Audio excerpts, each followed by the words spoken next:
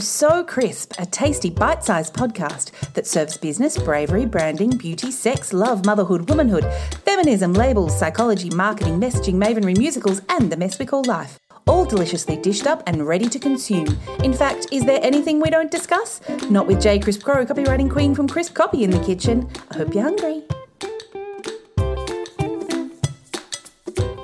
This episode is brought to you by the Crisp Copy class, where you get to spend 3 intense, insanely fun months with me and a handful of other smart women in business to write your own DIY copy with style and delicious words. Find out more at crispcopy.com.au. Now, today, oh my goodness, I'm so excited. We have Lauren, who is a sexologist and author and all-round queen. Lauren, this is how we start at So Crisp. You have to tell us your favourite word. Libidinous. Oh, say it again. Libidinous. Yeah, it's pretty good. It's pretty good. I like it. Now, do you like it because it's like tremendously on brand for you, as well as the fact that it just rolls out of your mouth like a marble? Yeah, it's totally on brand. It's totally in alignment, and it is at the heart of everything I do and how I live my life and what I'm here to share with women of the world. So it clicks like Meccano, like Lego, like Duplo. Take your pick of building blocks. It feels good. It sounds good. It comes out good. Oh my God, like we're a minute in and we're talking sex and Lego. This is the most exciting thing I think I've ever done. The parallels are endless. Awesome. So one of the reasons I wanted to chat you up today was because I just adore reading your emails, and I'm really protective of my email inbox. I'm like, yeah, there's like a point guard, and he's like sweaty, and he keeps people out. But I actually read yours. I love them. And I actually love every single thing that you write. I don't think I've ever read anything that you've written that I'm like, I love her. And I think it's particularly hard when you have like a girl crush on a sex expert, because that probably makes the crush even more like uber sexy. I'm slightly confused about my feelings. But I did want to invite you on to talk about all these delicious concepts that you love to talk about, like permission and sexy words and the kind of phrases that we kind of only whisper or giggle about. And you are like living large, saying out loud and on the Yeah, I love it. Favorite topic. It's a kind of, well, it's not going to be a secret now that I'm saying it out loud, but I kind of put it on social media last year, but I actually think I'm more of a writer than I am a sexologist. Like, they're very close together. It's like first place and joint first place on the podium. Yeah. But, everyone gets a medal. Everyone gets a medal. Everyone gets a participation award. But I love the writing aspect. It took a little while just to warm up, because writing takes practice. But I love the words part. I love the mindset aspect of the work that I do, and I can say it to my clients. I say I love words and I love the power of them. So much so that you wrote an entire book full of them. I kind of clocked up 60K, and and put a lot of libidinous juju into that book. I love writing. Love it. Yeah. You like you mentioned something in the when we were talking before we recorded this about the your obsession and how you got published in poetry.com anthology. And so tell us all about an open mic poetry. I'm like, that's pretty brave. Tell us all those. I want to know all of the stories. Well, as a slightly angsty teenager that was obsessed with Sylvia Plath, not a lot has changed. I've just gotten 20 years older. Right. I loved writing poetry as an outlet to express my dark moods and and the sense of injustice I felt and the heartbreak I felt and the frustration I felt. going to an all-girls school and feeling a little bit limited in social contact with boys and things like that. So basically I used poetry as an outlet. I bought one of those, Artline calligraphy pens, and I bought a really beautiful book, and I would do all these rough drafts, and then I'd put the polished draft, I'd handwrite it into a book, and I've still got these books. They're really sweet. Some of the poetry doesn't make sense to a lot of people except for me, and that's okay. But I basically ended up becoming a member of the New South Wales Writers Centre when I was younger, and went to some of their informal poetry meetings, and then went and spoke some of my poetry at the Brett Whiteley Gallery, and that's amazing. And I just wanted to play with it, and I just wanted to express, and I wanted an outlet, and that inevitably ended up in the inaugural poetry.com anthology. And if anyone knows what I'm talking about, basically everyone gets published. That really is like a participation award. It really is. And when you get that email, and we're talking before Facebook, before social media, all of that, when you get an email from them saying, hey, we'd love to publish your poem, you've only got to pay $120 to read that. The first thing you do is go, woohoo, I'm a published poet. I win poetry. For the universe. Look, I think you'll be impressed then, because one of my poems that I wrote as an angsty teenager, I sent into Dolly magazine and won a Lisa Ho bikini. Whoa! Yeah, serious stuff. You made it. I just started out high, Lauren. What can I say? I just started high, and my expectations for my writing just went up from there. Yeah. I actually started, the Lisa Ho bikini win was probably the reason why I studied poetry at university and did really badly. The poetry professor liked me, and I remember he was a really interesting man. Actually, he ran a Perth-based group of people that swear that they have interactions regularly with alien life forms. And he said to me one time, I think I'd written something about weight. And he said to me one time, oh my goodness, don't worry about that, because when the apocalypse happens, you'll be one of the last to die.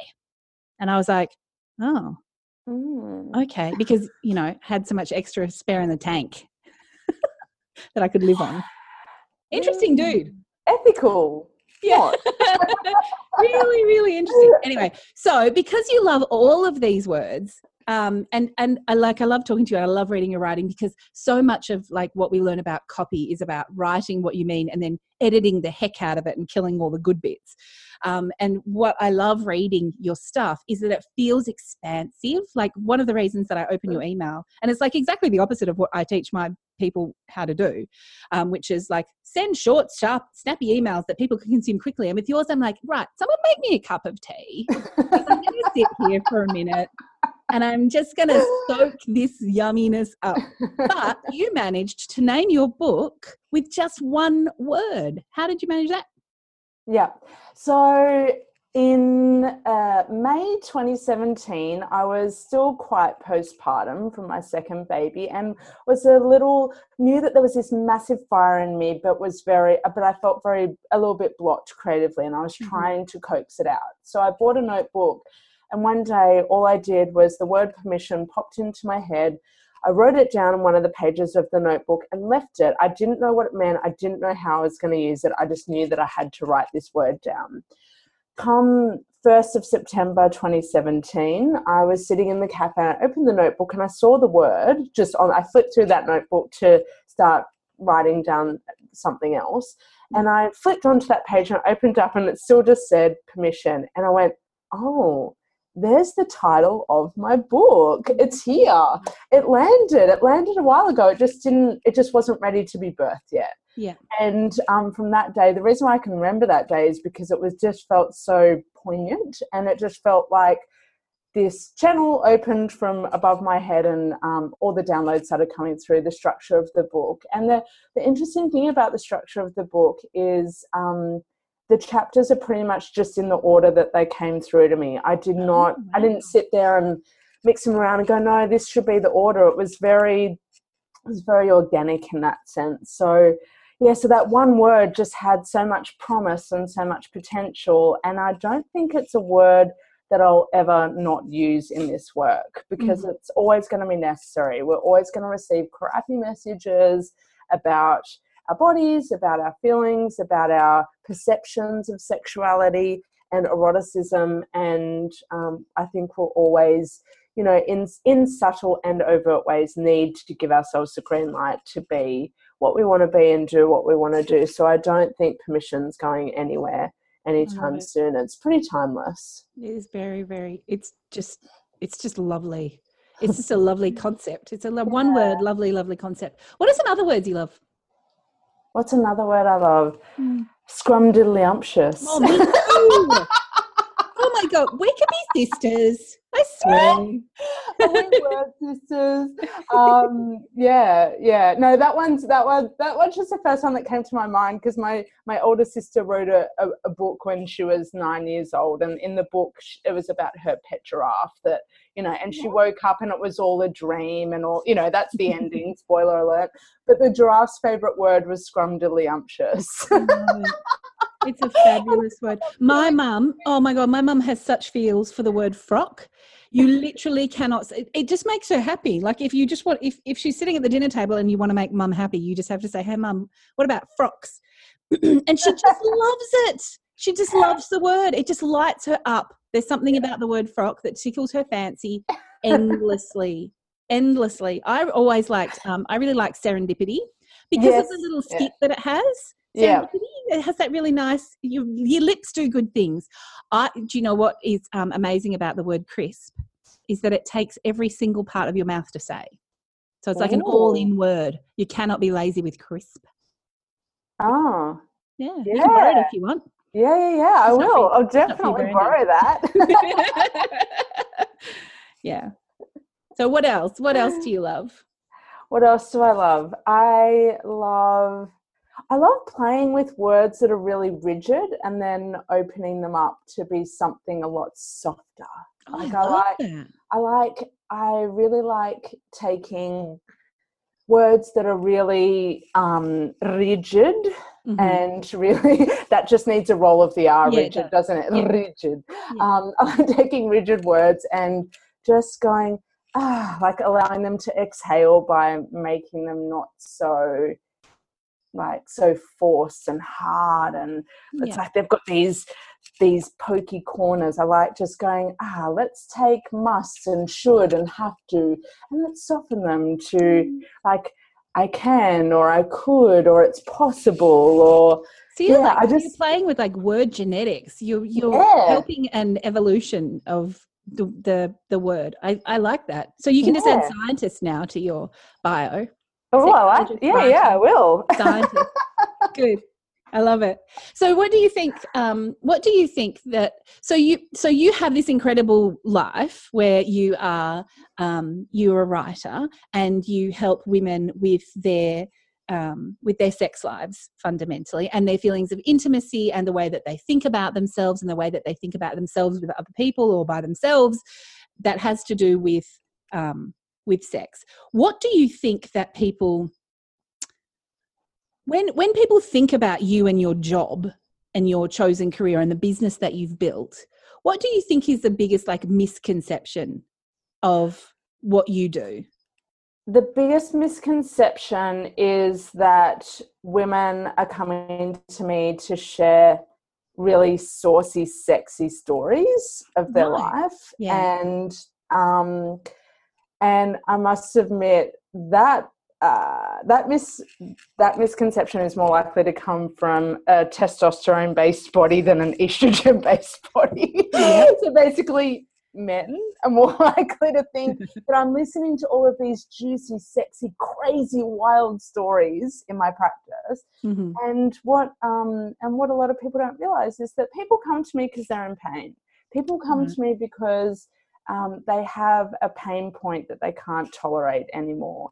There's often some trauma in the background. There's a lot of confusion. There's a lot of tolerating. There's a lot of not being unsure about where their boundaries are. So this work is beautiful and it's deep, but we start on the note of what's challenging and what's difficult and what's hard and what's what's painful. So there are certainly points of lightness, and there's certainly times of sharing, of story sharing. It's just not in the way that I think people think it is, because people wouldn't come if people are living this carefree, wild. I was going to say, how many sex stories do those guys think we have? Like, you're saying all these wild stories, and I'm like, oh, that would fill up like a half a session for me. Yeah. I'd be like, there was this one time, and it was crazy. And then I met my husband, and he's a lovely guy, but he's like super English. So when we met, he wouldn't even say words. He would go like, huh. Yeah. And I would say to him, babe, if you can't say it, you can't have it. We got to talk about it.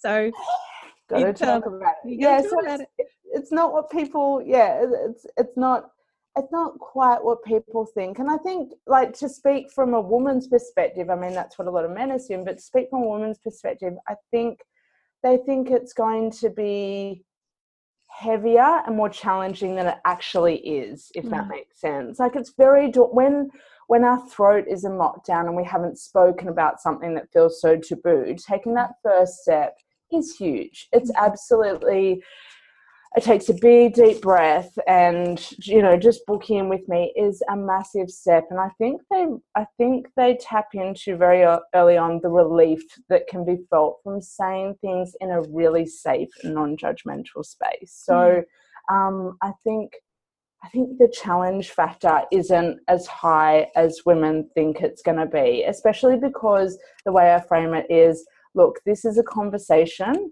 It's just not quite like any other conversation you've ever had. I'm not psychoanalyzing you. I'm not asking you lots of like Freudian type questions where you lie on a couch and I'm all wooden and